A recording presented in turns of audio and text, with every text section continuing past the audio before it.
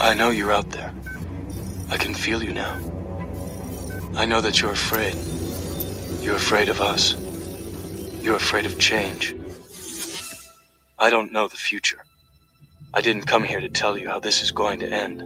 I came here to tell you how it's going to begin.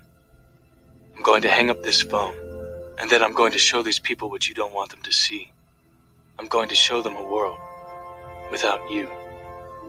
A world without rules and controls, without borders or boundaries. A world where anything is possible. Where we go from there is a choice I leave to you.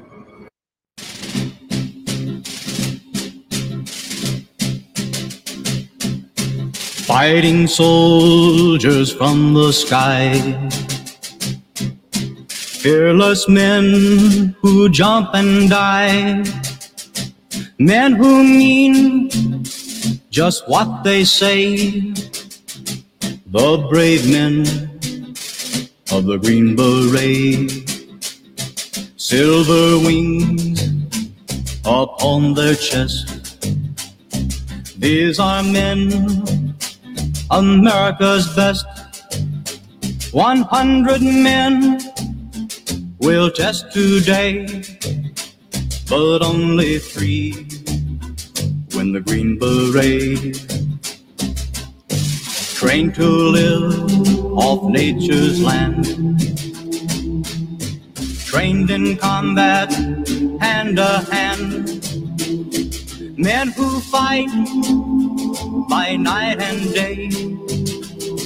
Courage take from the Green Beret, silver wings upon their chest. These are men, America's best. 100 men will test today, but only 3 win the Green Beret. Back at home, a young wife waits. Her Green Beret has met his fate. He has died for those oppressed, leaving her this last request. Put silver wings on my son's chest. Make him one of America's best. He'll be a man they'll test one day. Have him win the Green Beret.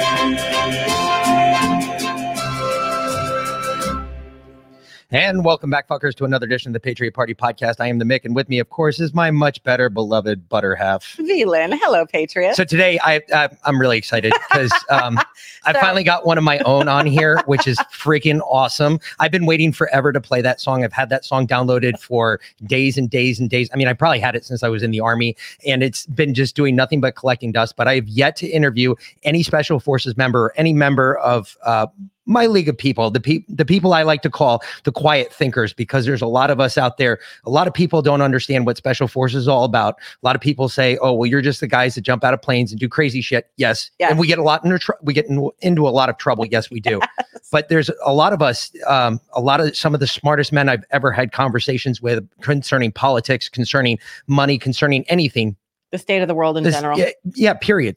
Are guys from where I came from. There are a lot of guys, very intellectual folks that are very quiet. Yes, they sit in the corner, but you piss them off. These are the guys, I tell you, these are the ones that we should be worried about, because the loud and boisterous guy in the room, he's just the guy in the room who's loud and boisterous, and he's trying to make up for something that he doesn't have a whole lot of. He barks a lot, but his bite's not very fierce. Exactly. And these other guys that I tell you about, the guys that are the quiet professionals, these are the guys you're quiet.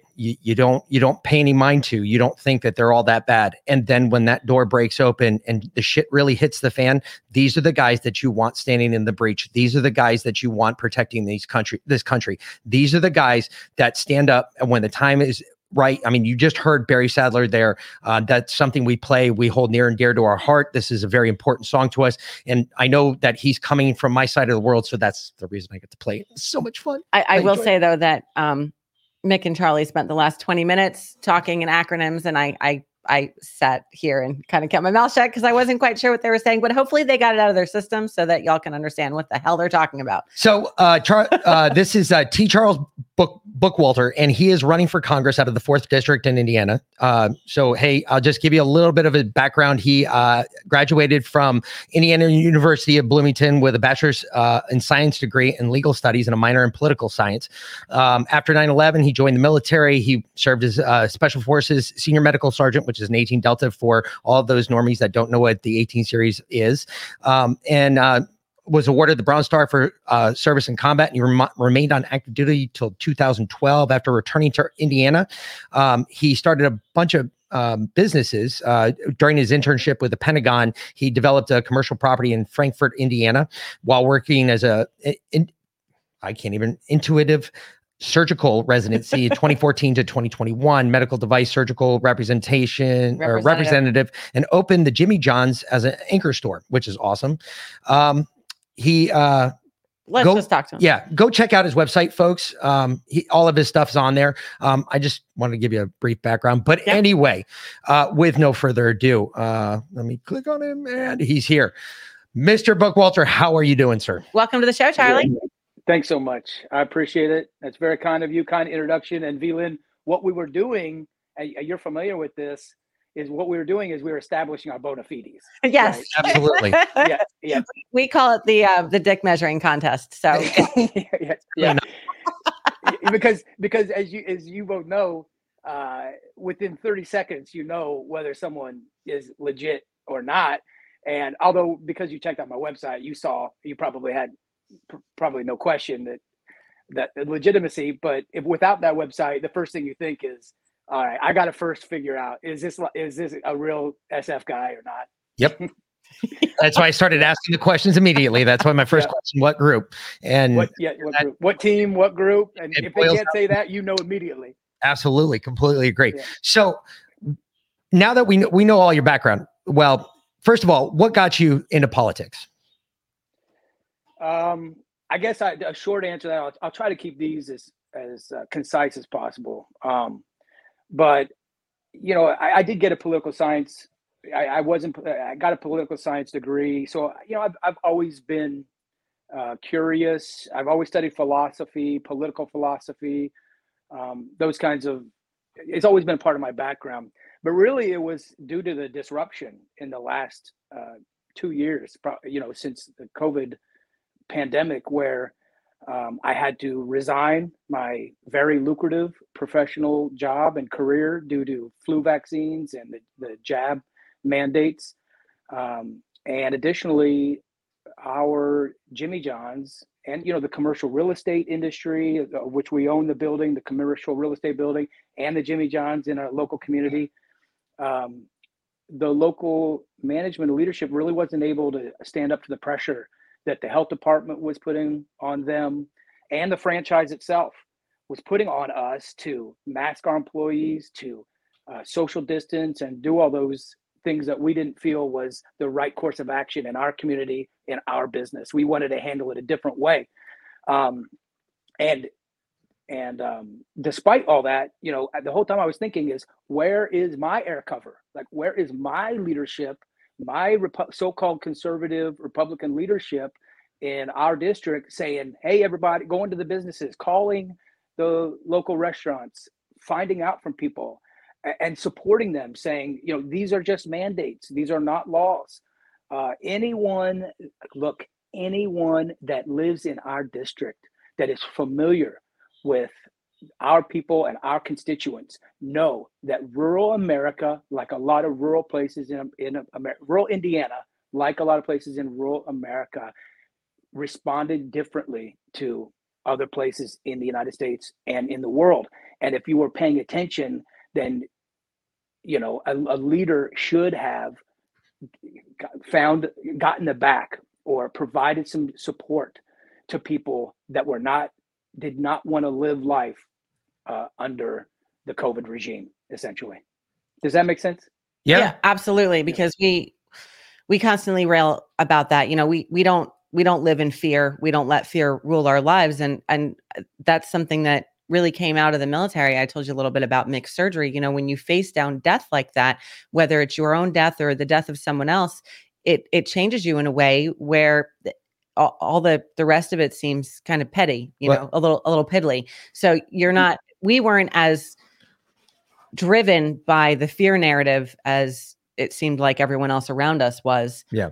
So we didn't we're like, you guys are crazy. What are you doing? Just live your life. It's the flu. Calm down. You will make it. Yeah. But Yep. well, Yep. And that's how we treated it. And I'm sure I'll have an opportunity to get into it more.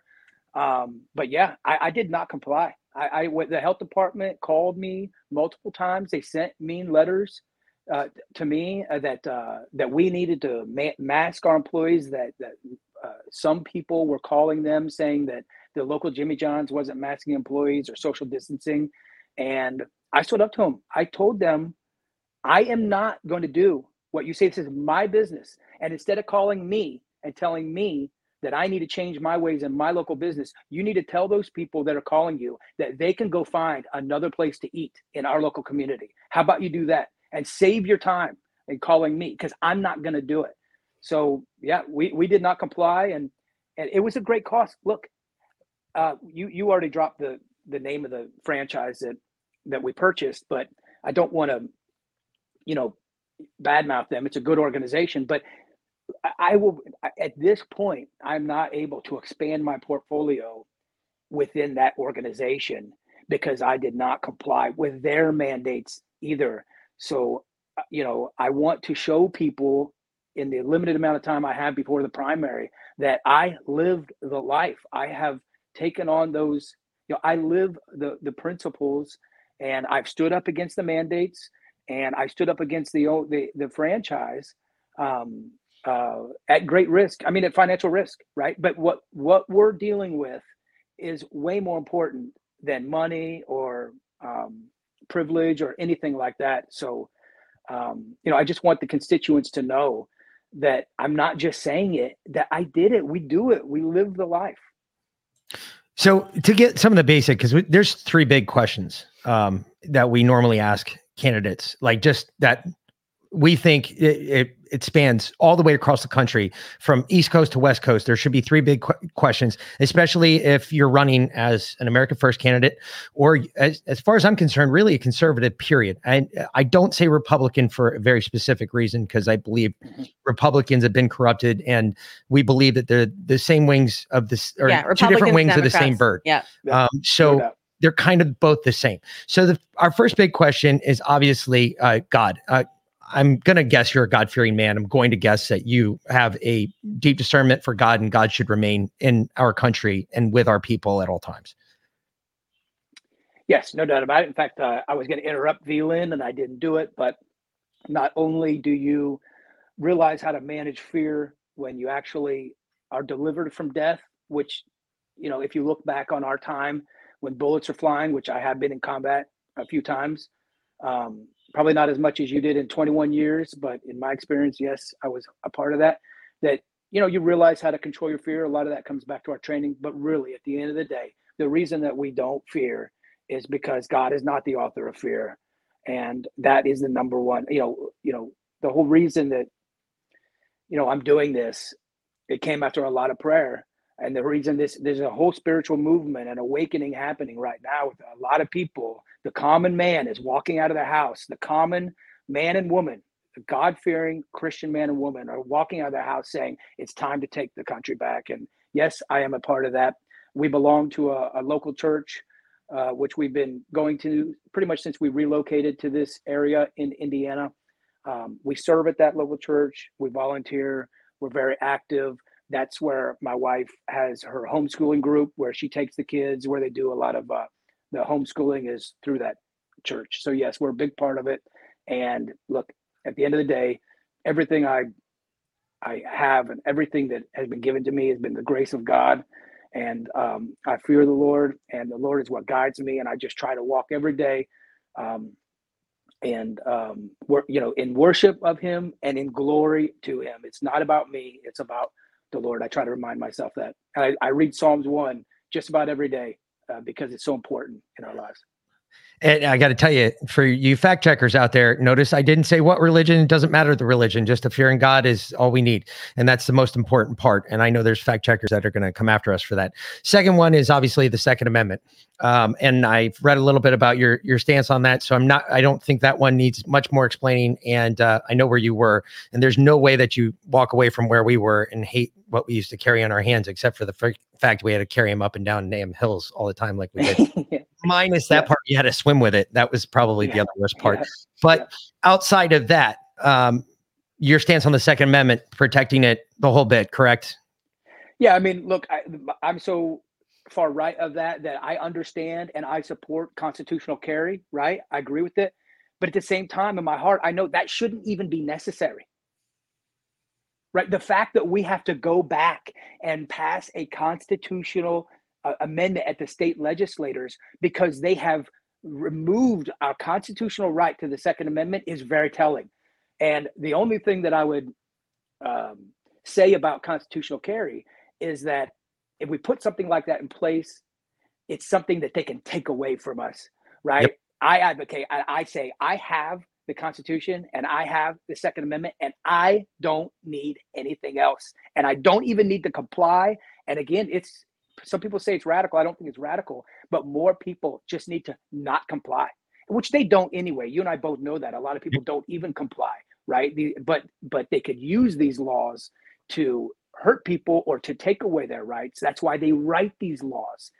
They can with further detail. Yeah, restrict our liberty. They can take it if they can give it. They can take it. Just like money. The government gives you just as fast as they give it. They can take it right back, and we know that better than most. Which is exactly why the founders said that these are rights given to us by God, not God. Right, by God, because not government. Taken away. Exactly. Man didn't give us these rights; these were given to us by God. So only God can take them away, not man. And the last but not least, the abortion. I'm going to guess, since you're a God-fearing man, that you don't agree with abortion, and that's pretty much a non-issue right there. Yep, not at all. I support pro-life legislation, pro-life measures. I just will make a point to say that one of the most egregious and just appalling things is the financial incentive that Planned Parenthood has to buy and sell fetal tissue. I just think that is appalling. And, you know, whether you agree with abortion or not, you got to understand that incentives matter. And when Planned Parenthood is incentivized to encourage abortion because they are financially recompensed through the sale of fetal tissue, that is appalling. And the Planned Parenthood admitted back in the 90s, I think, that the number of abortions due to the health of the mother is inconsequential if it's even 0.1%. So these abortions are happening out of contraception. And, you know, we just need to look at the facts and face reality. So yes, I am absolutely pro-life. I do not believe that a fetus is a clump of cells. Wow. Yeah, abortion should not be birth control. Right. That's and it was never designed to be. I mean, Roe v. Wade was not about abortion being birth control, and that woman didn't even abort her baby. Well, I just want to point this out too. Folks, he's pert near a doctor.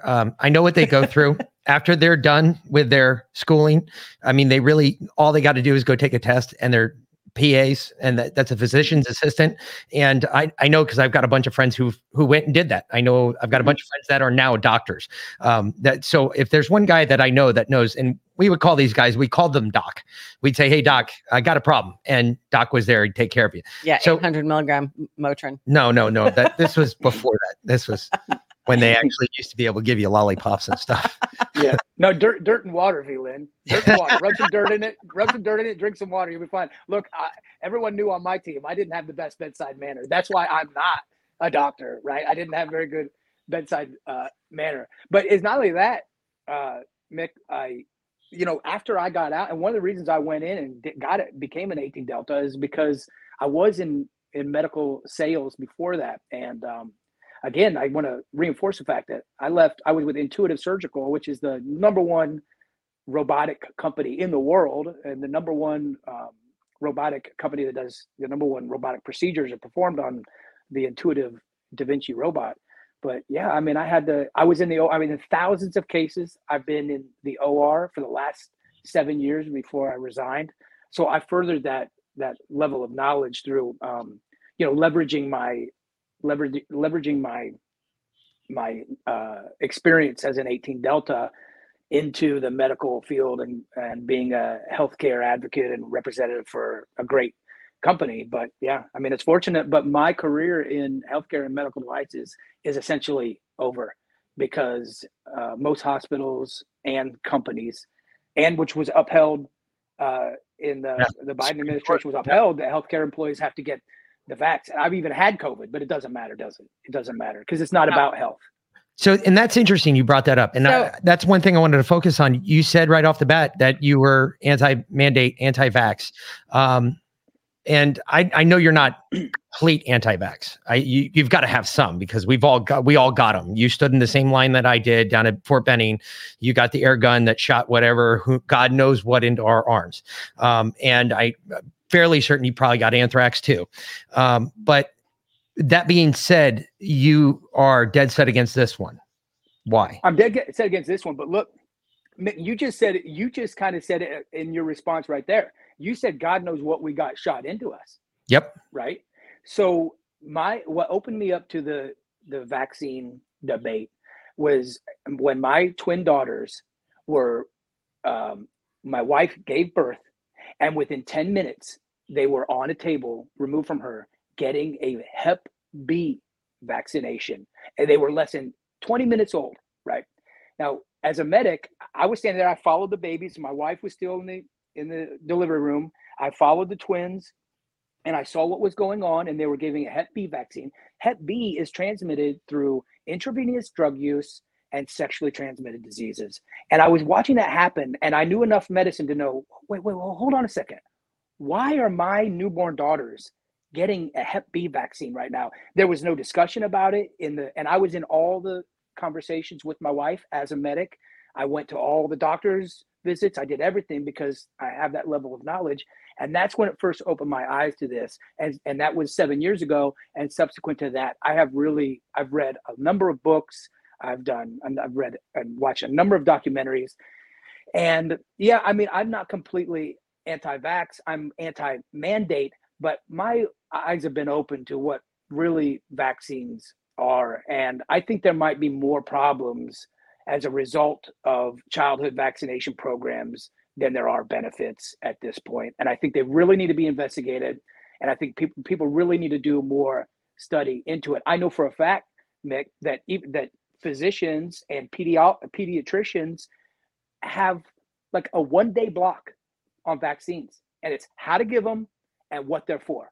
Yep. Right? It's not what constitutes a vaccine. Here's the history of vaccines, which a lot of independent third-party people have researched, and there's a lot of incriminating evidence against vaccine manufacturers and those that profit immensely off of this. So, I can't say I'm completely anti-vax, but I know for me and my family and my daughters, they will wait until a better time to get their vaccines, and they will be more like one at a time, not 3 at a time, 5 at a time, 7 at a time. And that's based on my own empirical study of the.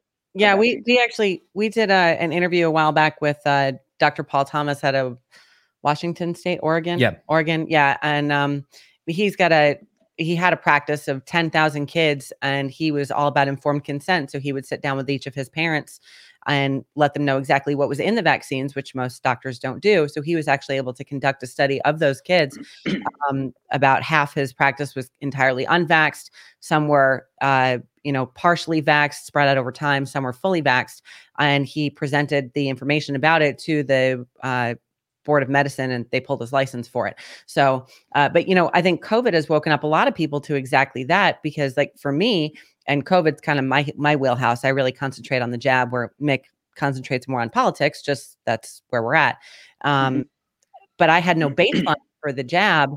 So I started studying traditional vaccines so that I would have something to compare it to. And that really opened my eyes. And I was like, wow, we hadn't vaccinated our kids because we have a history of allergies to vaccines in our family. And I was so grateful for that once I found out what was really in them. So that's a whole nother fight. With that though, you have also seen though, you and I have both seen it, and you've seen kids born downrange, and those kids, they don't get vaccines.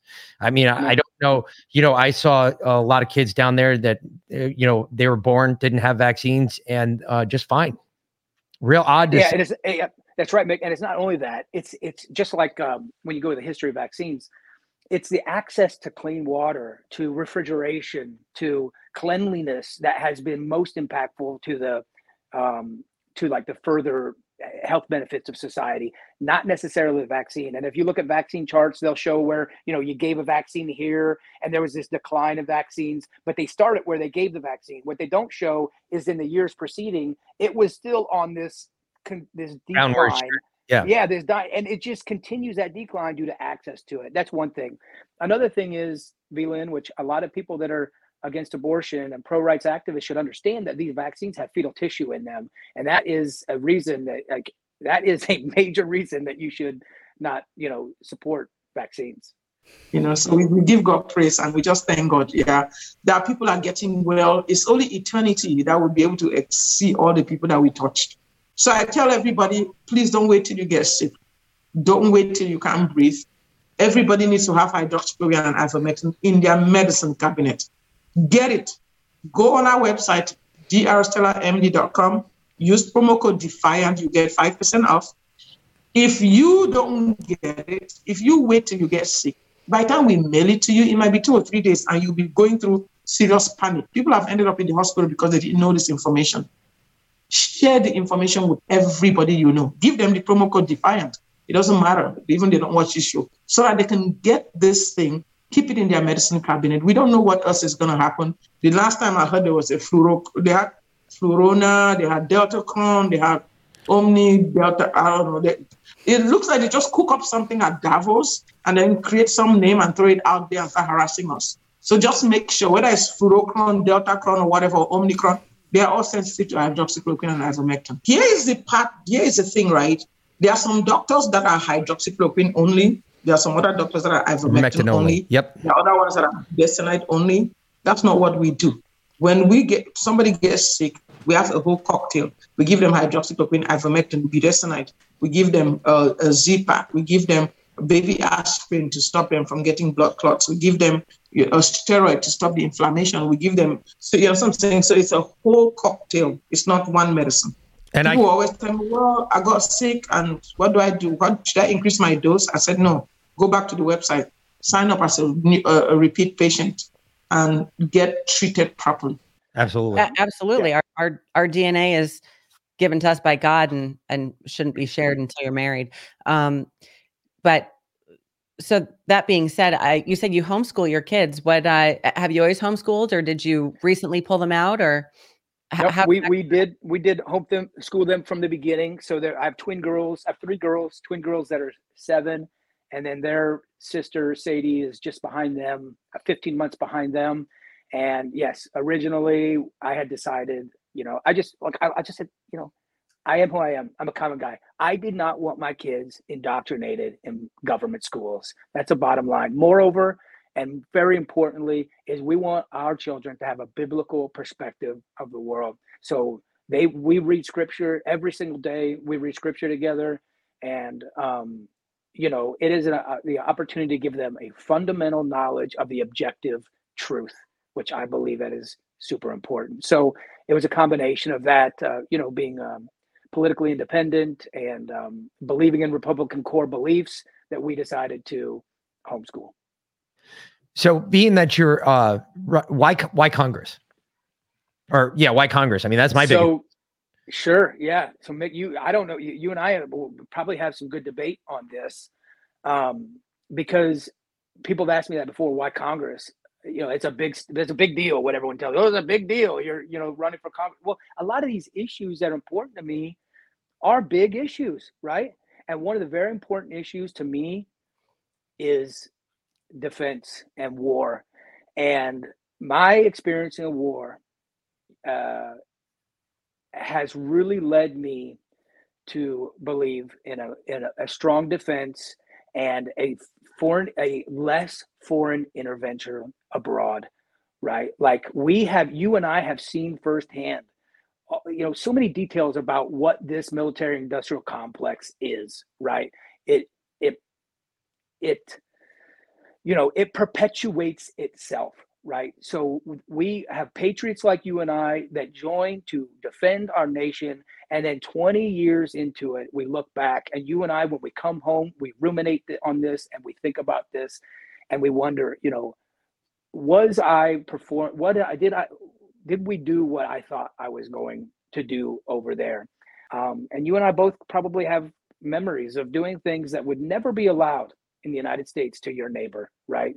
What happens overseas? It's the fog of war. It's devastating. Although you and I don't carry any injuries, like I don't have them, I'm sure you saw things, and so did I, that you'll never forget. That you don't forget the smell, you don't forget the sight, you don't forget the injuries and the violence. And again, if you're a God-fearing man, you look at me like, is that what we're supposed to be doing to one another as human beings? And again, if you get back to the Republican core values and our founding principles, we have been warned again and again and again, because I think they warned us from getting to where we are right now, is to not search for monsters abroad. So, non-interventionist foreign policy is very, very important to me. And I'm curious, Amit, if you lean the same way. Well, I'm more to the isolationist practice. I completely agree in that arena. I don't think you don't go sticking your nose in a fight that you're not a part of. You keep you keep to yourself until that fight comes to you. That fight comes to you, you better have the ability to defend yourself. That being said, at the same time, I asked actually why the Congress portion, because I would have thought you probably would have been more suited for the Senate than necessarily the Congress, knowing what both houses do. I mean, Senate Armed Services Committee, that's one of the bigger committees there in the Senate, and you have a lot more say in the defense of our nation. That's why I was wondering why the Congress. I mean, the Congress to me today almost seems like a null and void house. I know it's not. I know it really controls the budgetary strings. I get all of that, understand all of that. It just seems like it's gotten to the point now where it's become nothing but, and I say this all the time, though, a political shit show. It really has. It is so. It's so divided, and there's so many members of Congress. It's like, how can you get anything done edgewise? Now, with that, in 2022, if everything goes as and I don't know how you're viewing it, as I'm looking at it right now, I believe that in 2022, yes, there is going to be a tsunami of change. And I believe maybe depending on what Congress does in 2022, really depends on, obviously who's in charge. And I think it's going to be a huge shift. I definitely think the Republicans have an edge here. With that, though, I agree. Yep. How many real Republicans do we have left? Because when you look at who's currently there, I mean, you've got Cheney's daughter, who she's scary. She's a scary individual to even think about. You have several other people such as that are within Congress still. What's his name? McCarthy, and what's his the other guy from McConnell. McConnell. He's Senate. I'm talking Utah. Romney, he's Senate too. Romney. Oh, is he? Yeah. He's he's senator. Oh, I guess he's crossing over for this January 6th investigation. But either way, I find it really hard that right now the Congress to me just doesn't seem like everything goes there. It just spins its wheels. It's not like it's really spun out of control. And there's just too much going on there. They don't seem to ever be able to decide anything about anything for that matter, let alone what's really going on in the United States and what the people want. I look at the Senate as more the ones honestly, you want to look at power brokers. I think they have more of a power broker stand of what's going on, where the pulse is in the U.S. And that's the one I've always looked at it that way, though. I've always looked at the Senate as got the pulse, where Congress just kind of comes up with these wacky ideas, and then the Senate's like, no, you're my like horrible step little brother. Just go away, go sit in the corner and color. But with that, I do agree. Yes, a more isolationist view of what the United States should be. Completely agree. Should we not be the world's police force? Should we pull back all of our forces? I think we should. I think to an extent, we should, because some of these countries we've been in forever and a day. I mean, I can just name off a couple: Germany, Japan. We have bases in Japan still from World War II that we have not left. Korea. Look, I'm sorry, guys.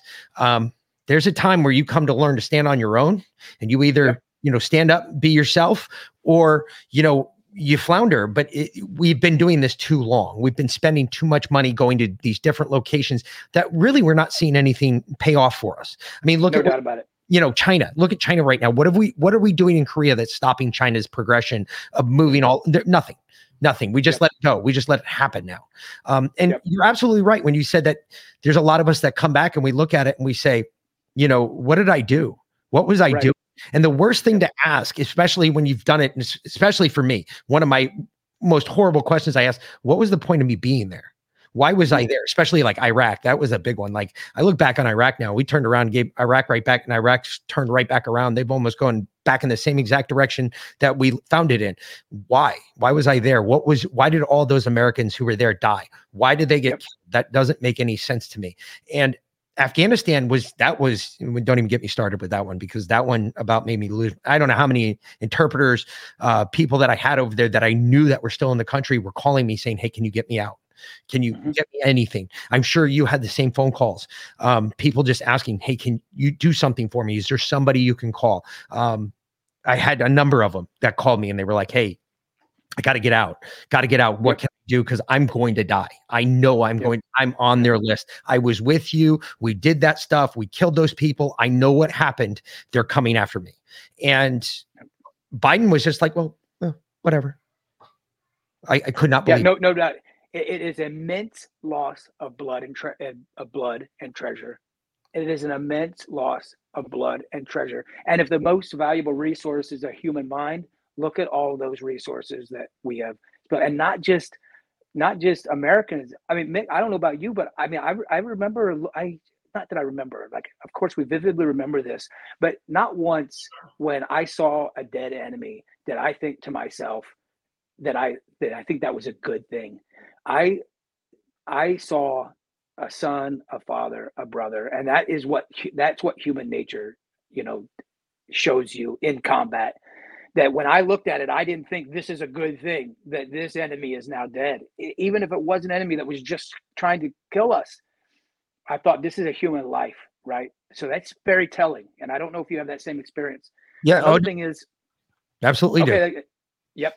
Okay. Another thing is, and when we say isolationists, I just want to be clear that in a way I agree with you, but like the great Ron Paul said, we're not isolationists in that we don't want to be a shining light, a beacon on the hill, to have diplomatic ties, to trade, to show people what a good, open, free market system would look like. When people impugn us for being isolationists, we're just saying, hey, we just don't think that we should go bomb everybody. That our diplomacy is always Green Berets. Well, right. Correct. And it's in the pen. It's not in the bomb. It's not in the gun. It's in the pen. Our diplomacy is in the pen. I liked Trump and where he was going with that. I really did, because he was starting to pull us all back. He was like, look, we'll still trade with you. We're just not going to put our people in harm's way. We're going to keep our people here. We're going to make America great. We need to take care of our own country. Shining light. We'll be that shining light that you can look at for poverty, for ways to fix poverty, for ways to take care of our own, how we take care of our vets, how we educate our young, how we educate even our older people as they transition through life. Our education systems will be second to none. Our medical systems will be second to none. That was his plan. I agreed with that. That was the way we should have been. We shouldn't be stretching our military all over the world, touching every continent at the same time. That doesn't make any sense, because it doesn't get you anywhere. It doesn't do anything. As we've seen in foreign policy, it doesn't do anything for you. This isn't the 80s. We have so many people that are so locked in and laser focused on what happened in the 80s with Russia. Well, if we build this here, they won't move here. That's not the way the battlefield is anymore. Nobody is adopted. We are falling into the Russian trap. I have said that over and over again, that the United States has falling into the Russia trap that we're grown so big now. We're so fixated on what battle was as compared to what battle's going to be. And as a Green Beret, and you know this as well as I do, you can't fixate on that. You have to go to the place where nobody else wants to go, because that's where it's going. That's where we're going to end up. You have to be able to think outside the box. Everybody's so locked into thinking inside the box. They have no idea what's really going to happen here in the future. And without that foresight, without that foreshadowing, without that ability to look forward, we're so fixed on this old mentality. I mean, you remember back in the day, we used to walk around with we were fighting communists well up through the 90s. We were fighting communists. That's the battlefield that we were given every time we went to JRTC or we went somewhere else. We were fighting a communist-based military. It didn't change until when? 9/11. 9/11 changed everything. Oh, wait a minute. We might not be fighting these guys when we go downrange. Huh? I mean, at NTC in 2000, their battle plans for the Op 4 at NTC were still based off of communist traditional fighting tactics. They didn't change until after 9/11. 9/11, now they were trying to figure out for years, how do we mix in a militia type, and who do they call? They call Green Berets. How do we do this? What does an indigenous force look like? And then we started breaking forth, something that had been echoed for generations in the Green Beret world that said, hey, look, we're never going to fight that fight again. That fight's over. We're never going to fight tank to tank. There's not going to be dug trenches. There's not going to be, maybe there might, because we're seeing in Ukraine right now. I saw some trench things that definitely look like trenches and pillboxes, but you're not going to see that type. I don't think the United States is ever going to see that type of war again. It's going to be through the mind. It's going to be through social warfare, as we've seen. That's been huge. We're going to see it through every other type of warfare, because nobody wants to get into a fixed battle with us. And that being said, with the Congress part, how long do you if you get elected, how long do you plan on staying there? That's a good question. I don't know. First of all, I can guarantee you this. I'll never be a septuagenarian in Congress. Okay. I think that's one of the major problems and major issues we have. And I don't really understand it. I don't understand why these Congress men and women stay in Congress for so long. Why is Nancy Pelosi? I have my ideas why Nancy Pelosi is running again for re-election. But it's, you could ask the average common man or woman that's 70 years old, would you run for Congress right now? And they'd say no, they're in retirement. So it's kind of unusual they do this. There is a fight that needs to happen, and there's a lot of people right now that are term limits. I would support that, but a lot of people say that it's going to take, and I definitely agree that the reason I think I can do this job is because I've demonstrated competence. So there is a learning curve. They have to learn how to be effective there. But I think that the way that a lot of us believe now that are running against these incumbents, these are really, they're not radical ideas that we believe, but they do fly in the face of the establishment. Approaching Department of Education in a different way. The Vaccine Act of '86 that I think people will start talking more and more about. Signing every NDAA without even debating after getting out of a war and leaving $80 billion worth of material in Afghanistan. Republicans not only signed the NDAA, they gave them $20 billion more money. And I think those are stances that I hope that patriots that are looking to represent their constituents are willing to stand up and fight that. And if we are, I don't know what that means for how long a congressman needs to be in office.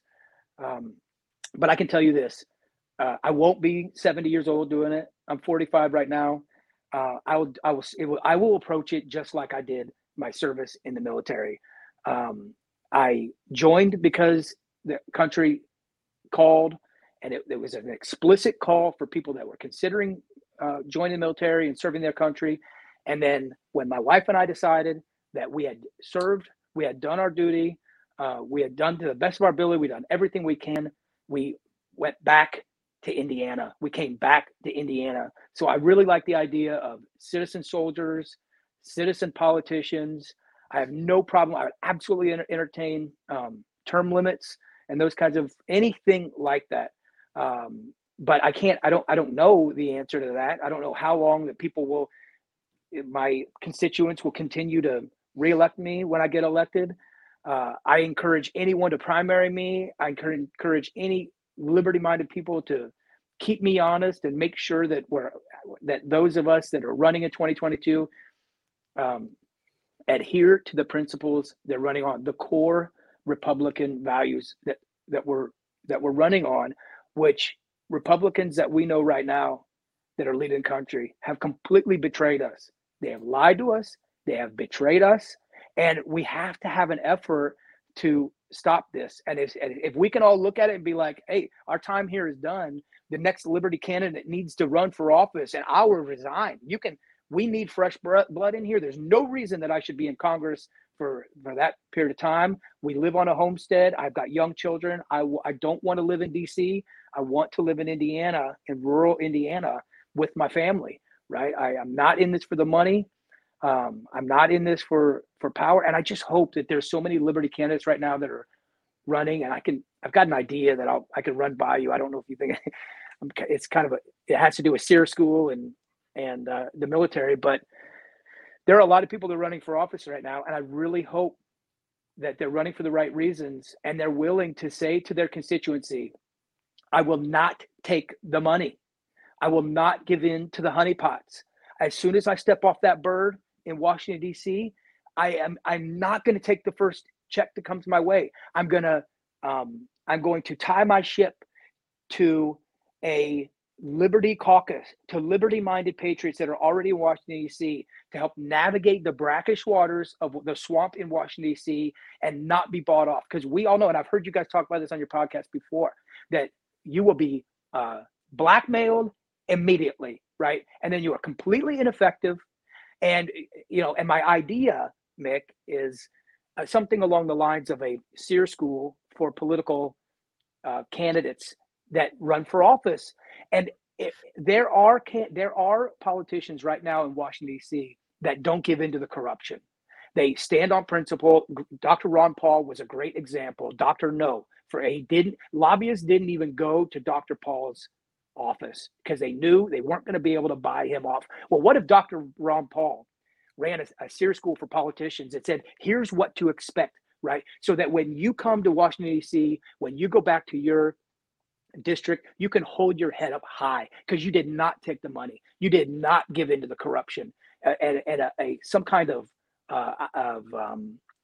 program where politicians that are going into it can learn how to identify corruption, learn how to identify bribery, learn how to navigate the brackish waters of Washington, D.C. So when they return back, they can do it with dignity and honor and remain true to what?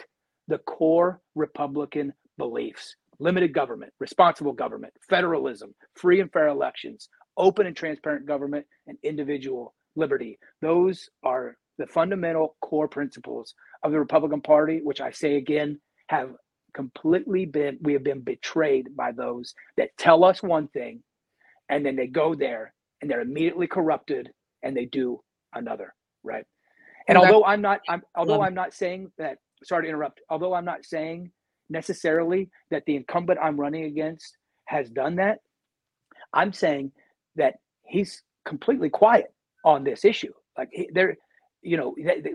these Republicans need to use that platform to speak out against this, because the common man knows that there is so much corruption and grift that happens in DC. It's such a swamp, and it just a terrible place that I'm willing to take on the risk of helping lead the common people to get our country back to the founding principles and the fundamental principles of the Republican Party. But I need the people to support candidates like us and the liberty-minded candidates. So I'll let you. So No, that's great. I love the idea of a congressional boot camp. Yeah. And I think that the final test at the end, and we've said this before, it should be the citizenship test that immigrants have to take to come into our country, because it is extensive and thorough. And I bet Mick's next paycheck that Which ain't much. Which of course I well, would. which one? Which one? My retirement one, or I'd bet next That's the big one. that most people currently sitting in Congress or the Senate could not pass the citizenship test. They don't even know the Constitution anymore. They don't teach it in school because Constitution Day is over the summer. Well, I do. You brought up, first of all, my mind's blown because you brought up a lot of great points. And yes, I completely agree with you. You wanted to run like something like, absolutely. I think Rand Paul's a perfect example of that. Marjorie Taylor Greene, another one, perfect example of another person that can show you, hey, look, don't get bought, and show you like what to expect, kind of like a what to expect when you're expecting book. That guys get, hey, look, this is what you're expecting. This is what your wife is going to go through. The Democrats probably already have something like that, except I'm sure they have a boot camp to tell you, how to cheat, lie, and steal the most effective way. Because that's kind of what they do. Well, most of it. Yeah. But that's a great idea, though. That I think something should be put together like that.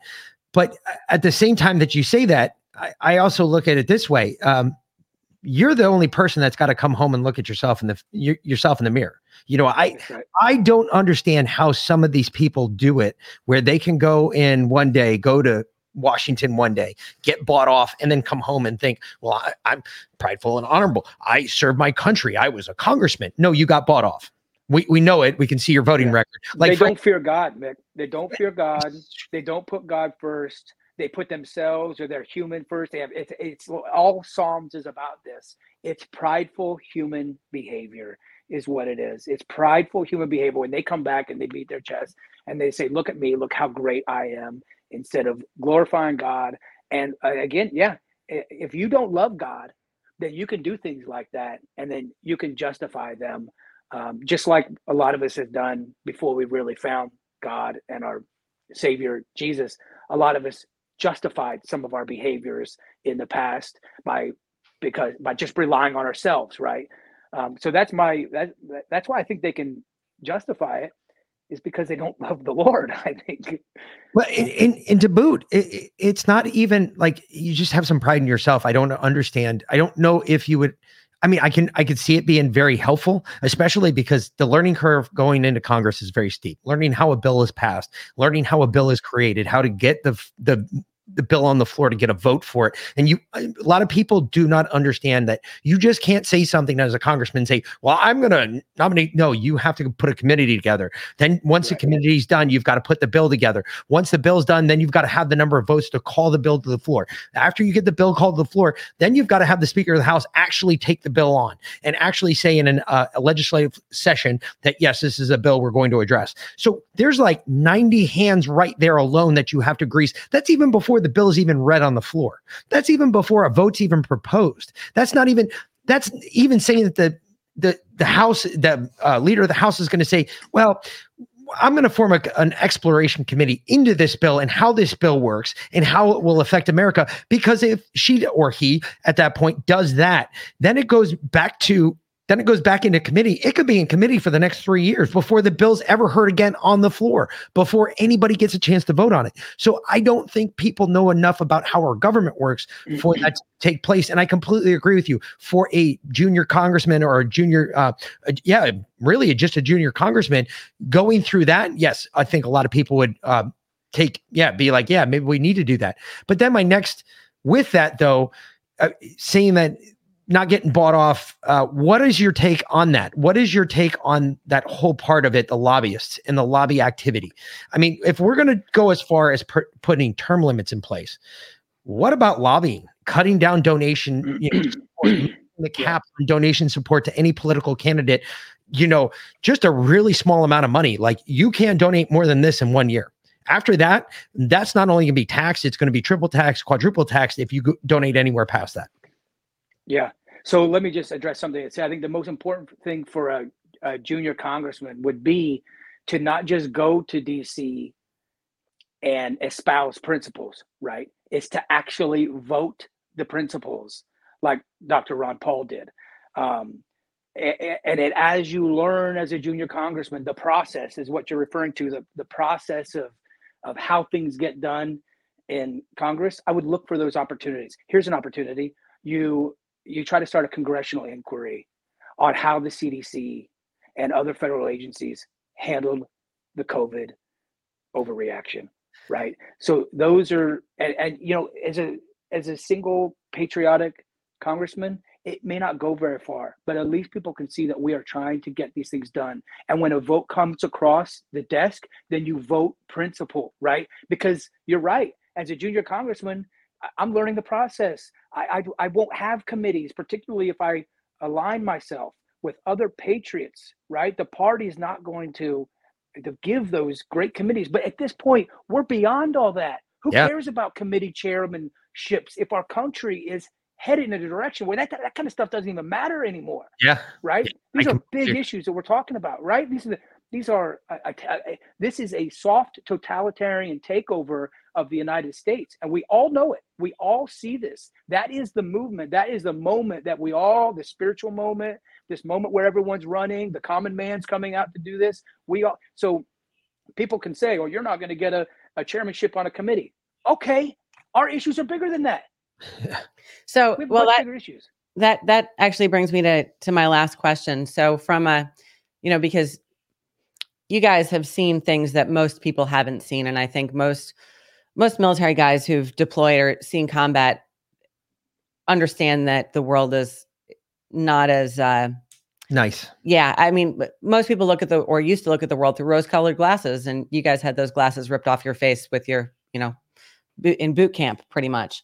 So from a 40,000 foot perspective, as it were, what do you see that their plans are? What do you see coming? What do you think their ultimate goal is to put us in the situation that we're in right now, or that we're heading to? Well, I think COVID has proven that it's not about health. It's about power and control and controlling people. I think the landscape of the United States service sector is going to change drastically in the next few years. As franchisees like me and our franchise agreements come up and small businesses continue to close because we can't compete with the government. The printing off of money and all this stuff has created a labor shortage, and small businesses are suffering immensely right now. And that allows an opportunity as business people get out of small businesses for large venture capitalists or large elitist groups to come in and to buy more. And they can continue to centralize each industry. So pretty soon, Main Street in small town America is going to be centralized by people that own everything. And I study a lot the WEF and Klaus Schwab and the Great Reset. And I think there's a lot to what they say. I think they're losing, but I think there's a lot to be said that they want the average American to own nothing and to be happy. I think that there's going to be continued.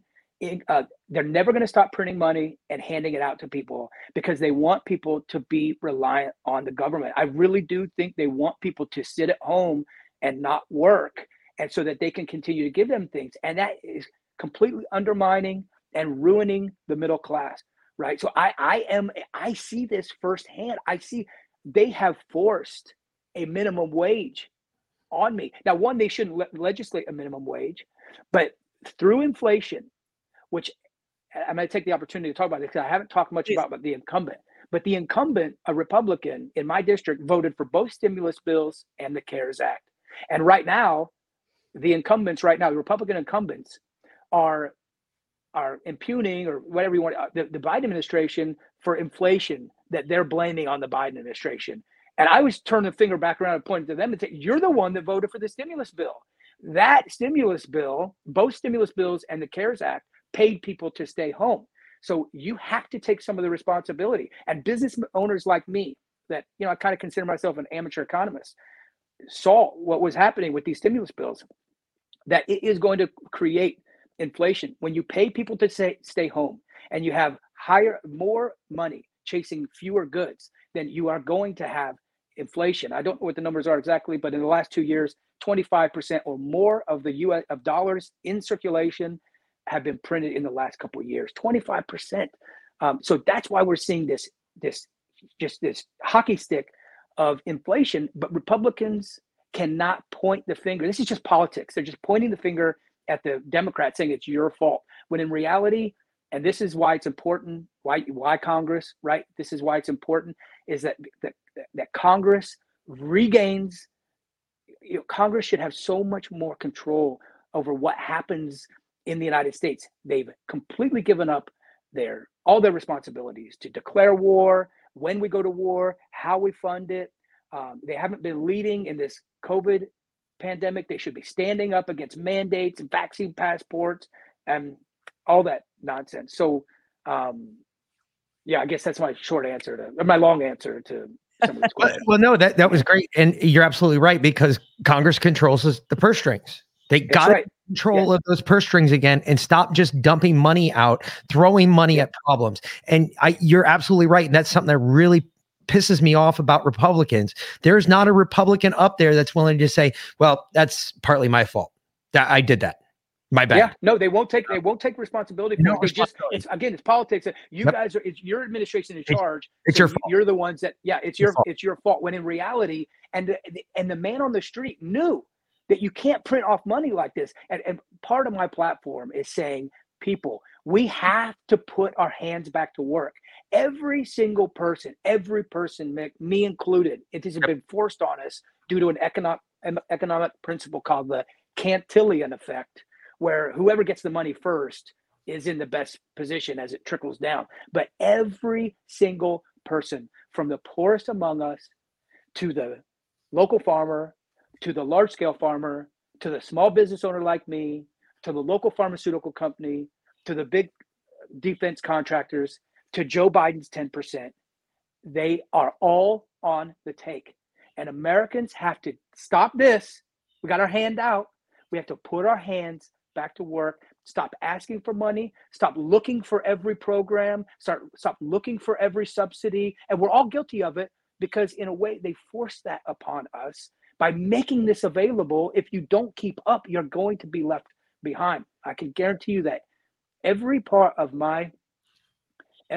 what I do in Washington, D.C., if my constituency elects me, will be to scale back the federal government and give the power back to the states and back to the individuals on every single level.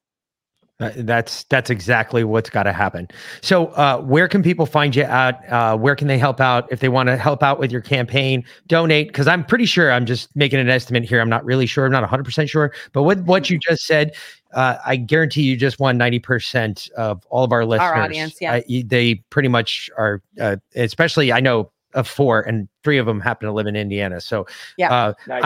I'm fairly certain I know of 4 of them you just won because of things you've just said. So where can people find you at? tcharlesbookwalter.com is our website. From the website, they can find all of our other social media platforms, Facebook, Getter, Instagram. They can donate on tcharlesbookwalter.com. And they can just sign up for our weekly newsletter. So that's the first place they could go to learn more, see our platforms.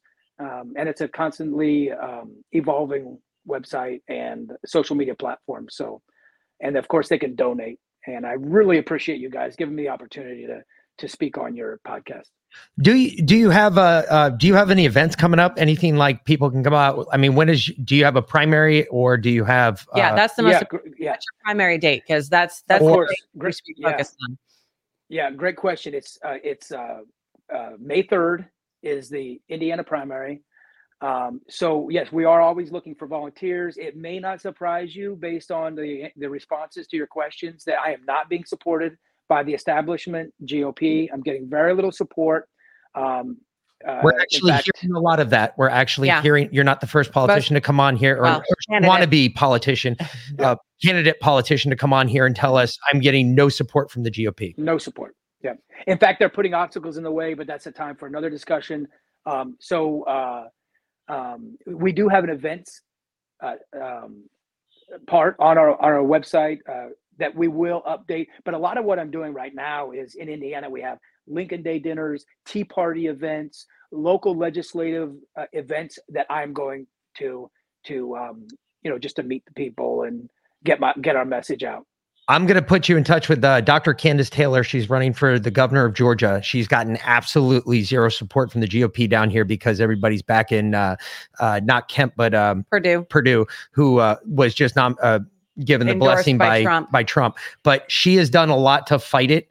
And what I'm going to do is put you in touch with her so that way she can tell you how she did it. And maybe there's some things that cross the lines that can help you with what you're doing, because she's already dealt with it. She's already dealt with the non-helping GOP that's done everything but, to sabotage her and instead of help her. And I think if I get the two of you together, you guys will hit it off. You'll talk about it for days. It'll be well worth your time. And we might have helpful. A congressional roundtable. We might want to do that. We're planning a gubernatorial roundtable here in the next couple weeks, probably right before the primaries for the gubernatorial candidates that we've been speaking to. But we've had a lot of congressional candidates come on. So, we might have to get all of you guys linked up together. Yeah, I think we should do a congressional roundtable as well for our congressional candidates, because it's. If you can make those alliances now, then you'll have a friend when you get to Washington, or a few of them. So that you're count me in a line. So that'll be fantastic. There you go. All right. Well, we appreciate you coming on today, sir, and enjoy the rest of your day. Yes. And folks, get out there, start local. This is it. Here you go. Here's another candidate that we brought on. Told you we're not going to bring. I mean, we'll bring the other side on. They won't last long because I will destroy them in the first 10 minutes. But either way, again, thank you so much. Thank you for your service. Thank you for everything you've done, and thank you for what you're about to do. Because I won't take that step, only because I am not political and I'm not a nice person when I don't like you. So people don't like that about me. So Rangers lead the way. Huh? Hell yeah. So.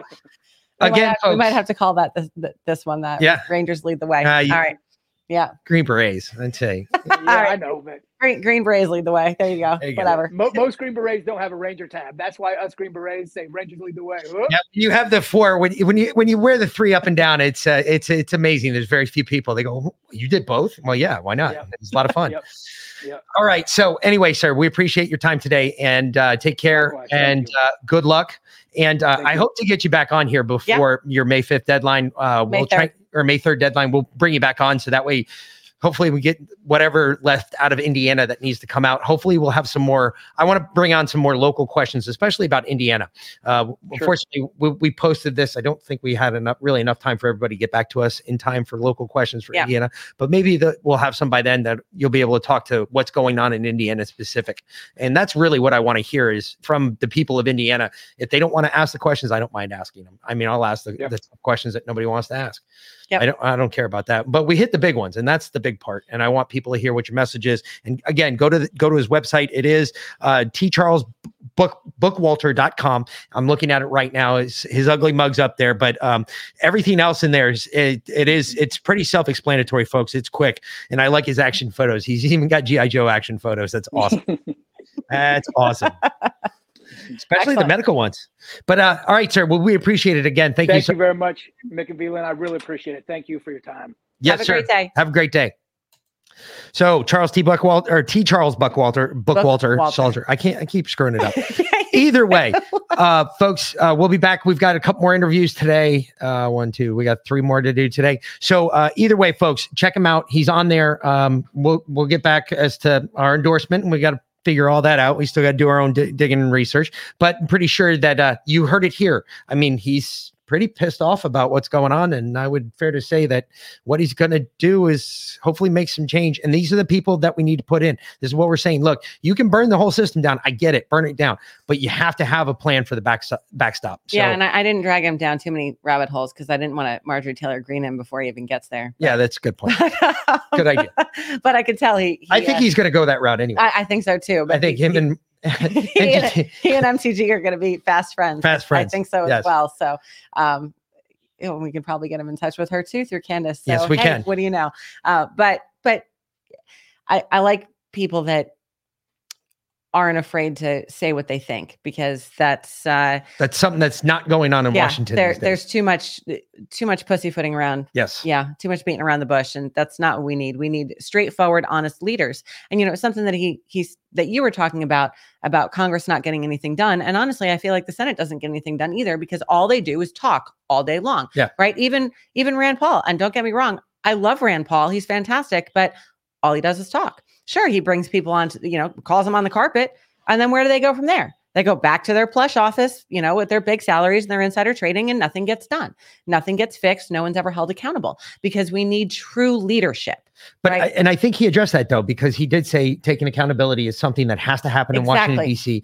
And I think that is the part that if you missed that part, definitely go back and listen to this episode again. But he definitely brought up people being held accountable for their actions, not just Democrats, Republicans too. Yes. Everybody being held accountable. And I think that's something that hasn't happened in Washington, D.C. in a very long time. No, exactly. But, we need someone with his leadership abilities, his capabilities, his experience to help show people the way. Yeah. To getting things done, because, we joke that the Army's all hurry up and wait. And it's true. The Army is all hurry up and wait. But, when the shit hits the fan, you guys don't sit around talking about what you're going to do. You go out and do it. Yep, you get it done. And if the plan goes to shit halfway through, then you come up with a new one halfway through and you still get it done. And even if you have to do it on the side, you do it as fast as possible. Right. Because we need to start getting things done around here instead of just talking about it. Because couldn't agree more. All right. Okay. So we will be back later, folks.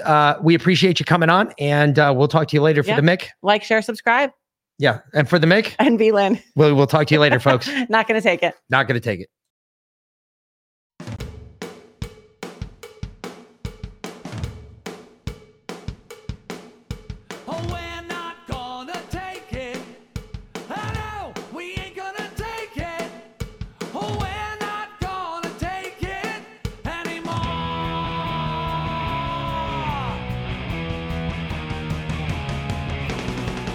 We've got the right to choose it.